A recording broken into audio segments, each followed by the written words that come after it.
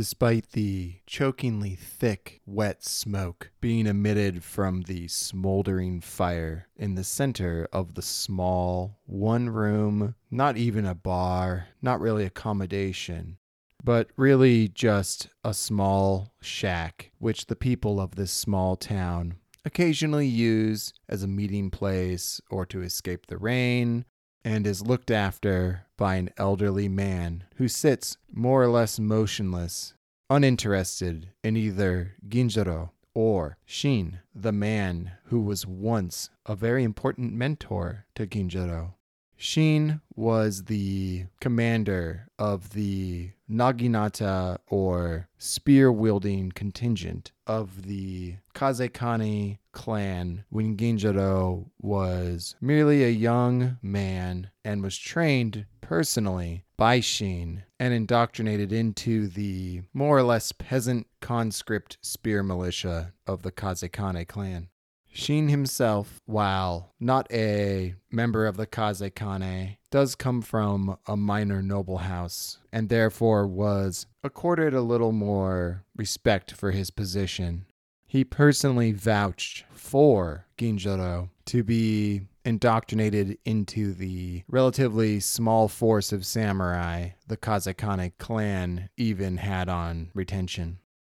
Long into the night, the two men sat talking. Long into the night, remembering the various battles and conflicts the two of them participated in.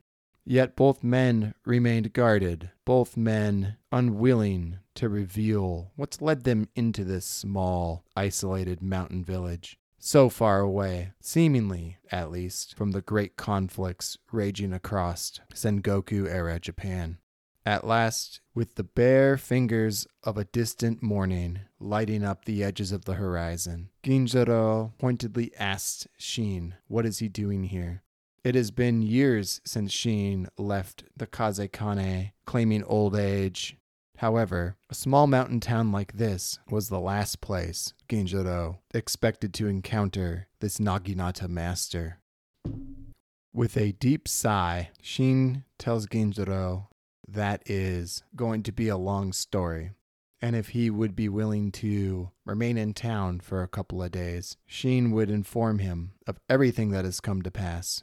Looking over the old graying man in front of him, muscles slackened by age and dense dark spots covering his arms, Ginjiro reluctantly agrees and prepares to stay in the small, unnamed mountain town to not only learn the story of what happened to Shin over the last decade, but also receive some vital training with the Naginata, which Shin hardly has the strength and will to use anymore.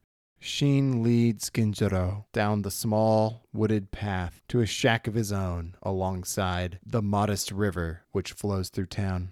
And Ginjiro merely lays out his bedroll and allows himself to drift off into a much-needed rest, sleeping more soundly along the side of this babbling river than he has in many, many months.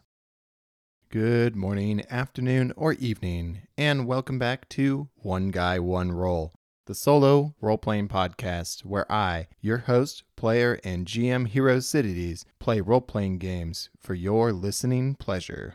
Once again, we are diving back into the solo role-playing game Ronin, where we are following the story of Ginjiro, the orphan, as he traverses his way across Japan during the Sengoku period.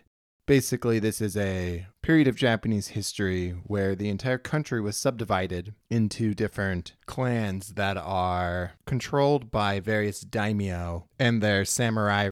Although we don't know exactly why Ginjiro, who at one point was a samurai for the Kazekane clan, ended up leaving their employ as a samurai and is now a wandering Ronin, traveling along the various pathways of medieval Japan, perhaps just wandering aimlessly or towards some unstated or unknown goal. Either way, I've been having an absolutely fantastic time using this system and its dice-driven yet seemingly organic method of telling a story.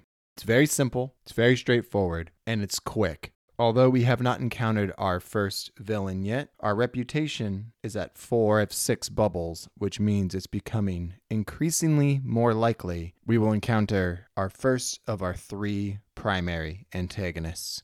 I'm happy to be able to get this recording done before I head back out for the next couple of weeks once again for work. As our brief introduction highlighted, Ginjiro has made his way into this small mountain town where he has encountered somebody from his past, an old mentor, a mentor from his past with the Kazekane clan. A mentor who left the Kazekane clan about a decade ago, seemingly just because he was starting to get a little bit old and is now seemingly living in a little shack along a river in this small Japanese mountain town, far removed from the various struggles between the different daimyo of Sengoku Jidai, Japan. I hope y'all enjoy this next episode of One Guy, One Roll, where we are starting episode 3 of the solo role-playing game, Ronin. So, without further ado, let's get into it. The days pass swiftly for Ginjiro, who is once again training under the supervision of his once mentor, Shin, the Naginata master. Although too old and frail to really take part in the more vigorous training with Ginjiro, Shin is still more than capable of passing along the knowledge he has gained over the decades and countless hundreds of others he has taught how to use this long Japanese polearm. For those who are unaware, a naginata is basically a Japanese-style spear. Although, unlike a Western spear, which just has a sharp point on the end, the naginata has a short bladed tip. You can still use it for piercing, but it's also predominantly used for slashing. It's about the same length you would think of for a standard Western spear, maybe between 2 and 3 meters long, and is traditionally utilized by large-scale peasant militias because of its ease of use, relatively speaking, to a sword, as well as just in general throughout history, spears and their relative simplicity to use have been the mainstay of unorganized or peasant militias. Ginjiro, despite not having worked with a naginata in about a decade since he was gifted the katana and informally indoctrinated into the samurai corps of the Kazekane fighting force, quickly falls back into the routine of utilizing this spear, practicing against posts, against honing in his already well-maintained and muscular body under the direction of this training master, as well as utilizing this long spear and the trick of the water to engage in some spear fishing so the two of them can eat. This naginata belonging to Shin is famous. It is a weapon that is one of a kind. It is a weapon whose blade has been folded like that of a katana, and its shaft fire-hardened and nearly as strong as metal. This spear, of course, has a name. It is simply known as Kiru. Before long, the nighttime air takes on a distinctive chill. A chill that heralds the changing of seasons. In fact, after one frosty morning, the very first trees in this mountain village begin to take on the slightest hint of red. Fall is coming. In fact, it is just around the corner, especially up in the mountains where Ginjiro now is at this small mountain town, which likely, once the snows begin, will more or less be cut off from the rest of Japan, except perhaps for a few small mountain passes. Ginjiro makes up his mind that it's time to move on. However, Shin manages to convince Ginjiro to at least stay for a couple more days and partake in the small matsuri, or festival, heralding the end of summer for this small mountain village. Ginjiro reluctantly agrees. A couple days later, this small village of a mere handful of families all gather together and even inviting the two outsiders to come join in the festivities. taking small lanterns and floating them down the river, honoring the dead, honoring the death of summer and the birth of winter. This small, intimate festival concludes with a feast complete with ample offerings of sake provided by the local temple. In fact, the lone monk in charge of this, well, it's a shrine. It's small, little local, one-room shrine in this town. Gets so drunk he ends up falling into the river, only to be fished out, drenched and soaked to the core by the local townsfolk. Apparently this tradition has repeated itself throughout the years as well, because it took nobody by surprise. Even old man Shin partook of some of the sake, and taking aside Ginjiro, himself not really one for cups, but never one to forsake tradition, feeling a slight buzz himself, the two of them retire back to the small hut they've been sharing as the villagers prepare to light the massive fire in the center of town, concluding the Matsuri. With the two of them finally sitting down and having a chance to really talk. Is there anything that Shin specifically shares with Ginjiro? In this case, we are using the interaction talk. Roll 2 dice, add our determination, which for us is a 3. We succeeded. We roll 1 dice to learn about past information. As the night stretches on and the bonfire in the center of town rages and begins to die out, and everybody disperses back to their various homes, the two men sit in deep conversation, and Ginjiro learns. Shin believes fervently in reincarnation. Shin believes fervently in Buddhism. Buddhism is not native to this land. Buddhism was brought to Japan in the 6th century CE from the mainland, likely by way of the Korean kingdoms. As it entered into Japan, this foreign belief changed and adapted to the native religion of Shintoism already present in the archipelago. Of course, through a series of struggles and a little bit of religious strife, eventually these two different religions kind of morphed and melded, becoming, although Japan modern day is quite secular and non-religious, this synchronicity of the religions does still very much exist at a cultural level.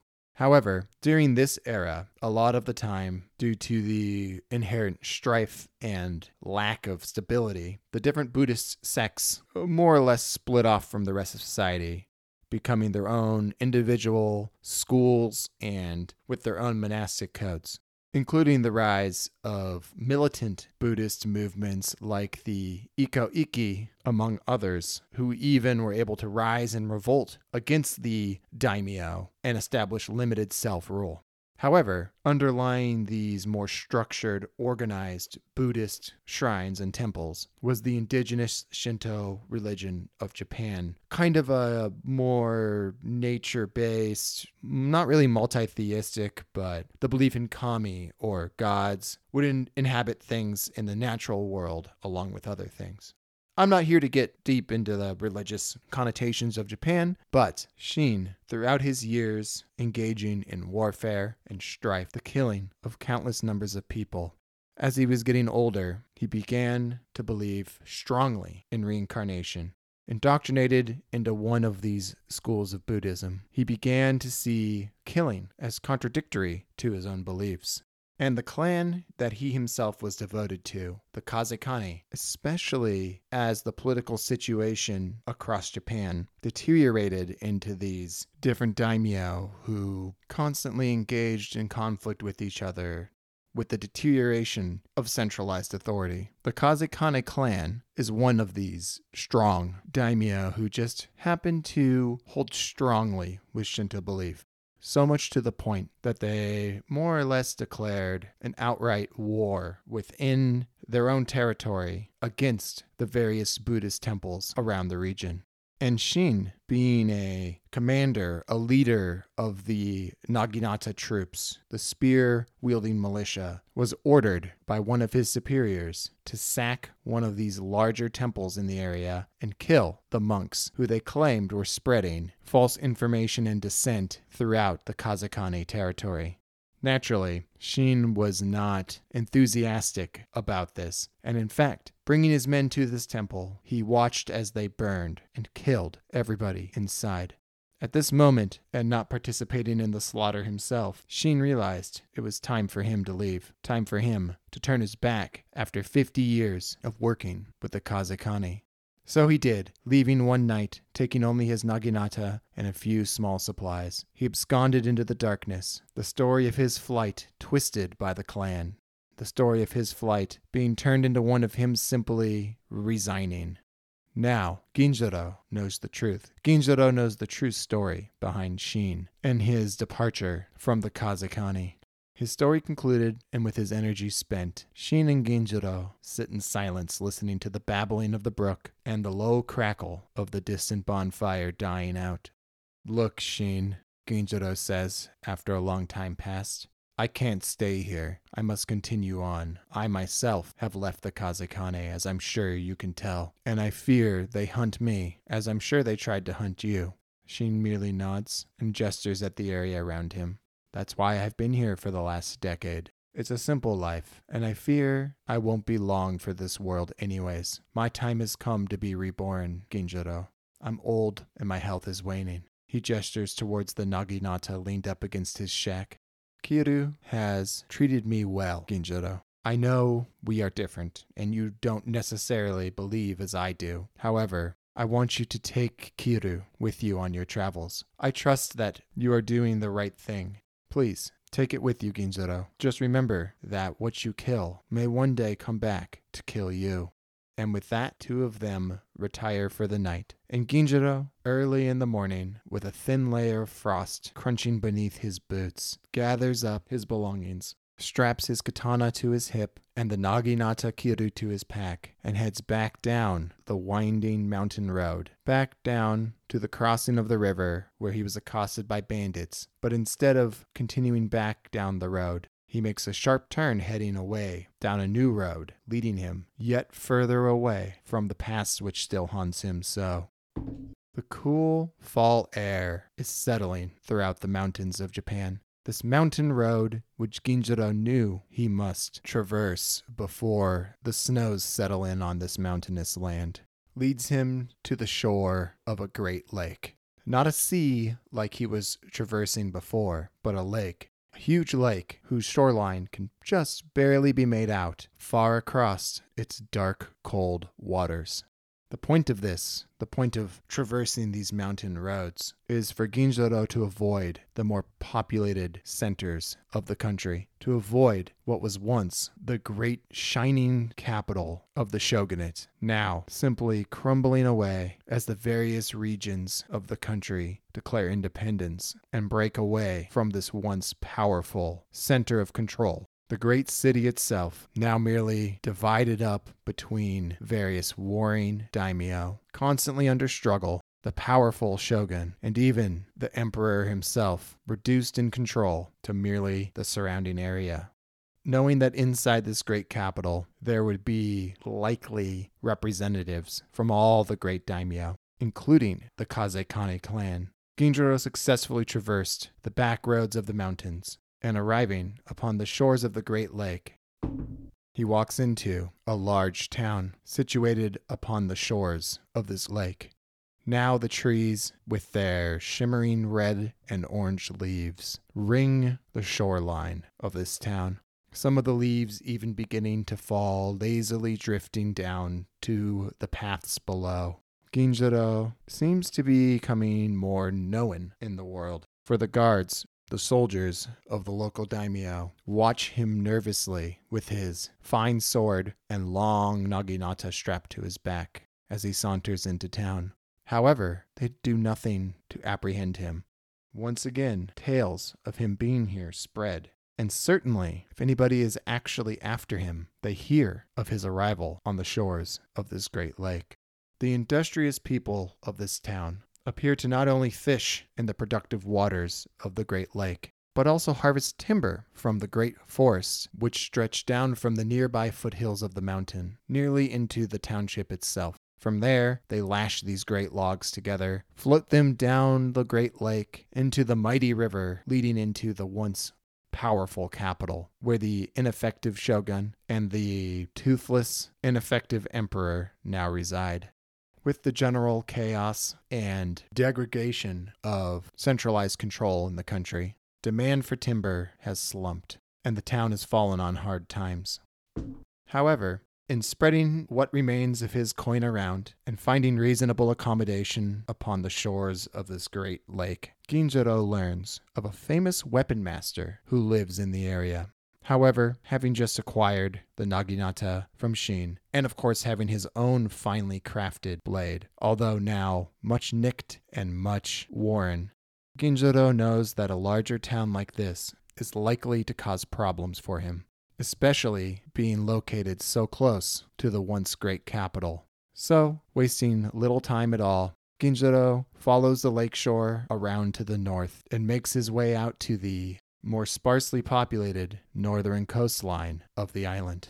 Before making his way out to these coastal roadways, there's one last chain of mountains he must cross. While not as daunting as the ones before, there are few who live in this stretch of mountains. And now, with a shower of leaves falling around him, landing soundlessly on the ground, we yet again continue our journey along winding, twisting paths through the mountain.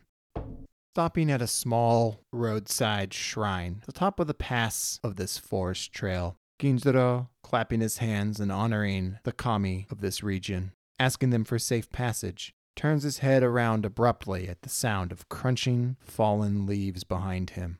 And standing over the back of him is a small man with the biggest eyebrows Ginjiro has ever seen. They are so big that they almost meld into one giant eyebrow across his head. This small yet well-armored man glares down. Well, he's nearly eye level with our seated giant. Glares at him, looking at him up and down, noting the katana and naginata beside him. "Who are you, and what are you doing in our lands?" the little man demands of him. Ginjiro merely looks the man up and down, noting the strange symbol on his armor. "Look, I'm not here to cause trouble," Ginjiro says. "I'm just passing through the area, minding my own business. Just let me finish up, and I'll continue on my way." The little man snorts at this. "I think you're a spy," he says, leveling a finger of accusation towards Ginjiro. "I think you've been sent from the capital to figure out what's going on here." Ginjiro quite literally has no idea what this man is talking about. "Look, I don't even recognize the symbol on your armor. Who are you?" "My name is Ginjiro." He gets interrupted by the little man. "I don't care who you are. What are you doing here? I demand answers now," he says with his hand on the hilt of his katana. Ginjiro is going to try to charm this man. However, we're going to do so at disadvantage because it says that he's unlikely to cooperate with us. Therefore, I'm just going to do like disadvantage in 5e. I'm going to roll 2 dice and take the lowest. For this, we add our compassion, a 2. Here we go. Perhaps it is the honest look of confusion upon his face, or perhaps the little man is all bluster, for when Ginjiro stands up, stretching over 2 meters tall, he kinda backs off a little bit. "My name is Hanzo Kitsune of the Kitsune clan," the little man says, "and the next town you come to is under our control." Ginjiro furrows his brow at the name Kitsune, not recognizing it. "You must be from one of the clans to the south," the little man says. "Your garb is strange, and you do not openly wear the symbols of your house." Ginjiro looks down at his tattered attire, matted with dried blood, washed as best as he could in one of the rivers, sweat-stained and faded to the point where you can just barely make out the colors. Mind reeling, Ginjiro hastily makes up a lie that is also part true. He has been traveling for ages in order to meet as an emissary with the various clans of the north. The little man doesn't really seem to buy the story so much, but nodding his head, he gives him directions, saying that he's likely to be met with apprehension. There's turmoil in this region. Turns out the Kitsune control the largest town along the northern coast of the country. However, until recently, the whole region was dominated by a different clan, whose land is now broken apart and subdivided after a recent rebellion against them, heavily implied to have been led by the Kitsune, who now control the original capital city of this much more powerful, now exterminated clan. Parting ways with a bow and a promise to introduce himself to Hanzo's father, the daimyo of the Kitsune, Ginjiro once again resumes his travels along the road, until at last, making his way down the narrow trail, he spies once again the ocean, and seated upon its shores, a small village. A village so inconsequential, it likely doesn't even have a name. Or if it does, Ginjiro does not learn of it. Although out of supplies and exhausted from his journey across the mountains, Ginjiro spends a couple of days recovering and resting, and we gain 1 point of determination, bringing our determination up to 4. Ginjiro knows that his time is likely running short. His reputation as a traveling, wandering Ronin has been growing. People are recognizing him. In fact, the young samurai from the Kitsune would likely have recognized him, if not for the fact he was in a hurry himself to the capital, likely to reveal the events that have occurred along the northern coast. For one clan has fallen, and another has arisen to take its place. Although the once sprawling clan, now reduced to a single area, and multiple other little clans have filled in the power vacuum. And with that, our episode comes to a close on the small fishing village along the northern coast of Japan, where Ginjiro takes a breather, breathing in the cold, salty air that promises that winter is coming.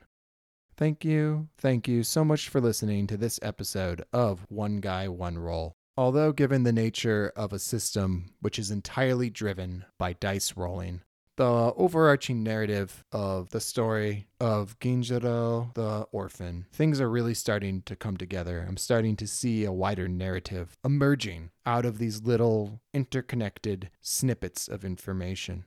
I really don't know how many episodes that Ronin is going to take, but I've kind of changed the way I view the podcast, at least in relation to these quote-unquote one-shots, and I'm going to maintain the same level of editing and rough length of, main story following Nikora Sokolov using Ironsworn Starforged.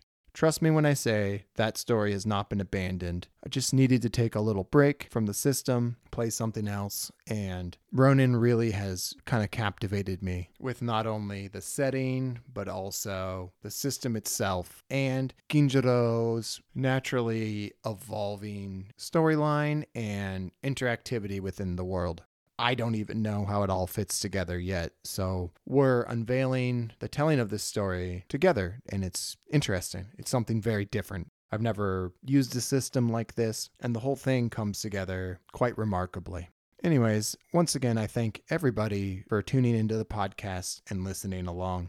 I do all of this for all y'all out there, and thank you so much for taking the time out of your day listening to me ramble on for a half an hour. And of course, as always, none of this would be possible without the generous support of my Patreons over on patreon.com/oneguyOneroll.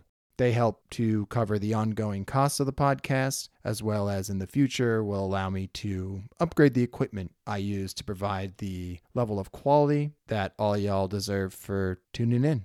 Anyways, a huge thank you to my Patreons, especially Journeyman Wes, Journeyman Nick, Journeyman JL, Journeyman Stefan, Journeyman James, Journeyman Matt, and of course, Apprentice Sam. Thanks so much, you guys. Your ongoing support means the world to me. And with that, we'll bring this episode to a close.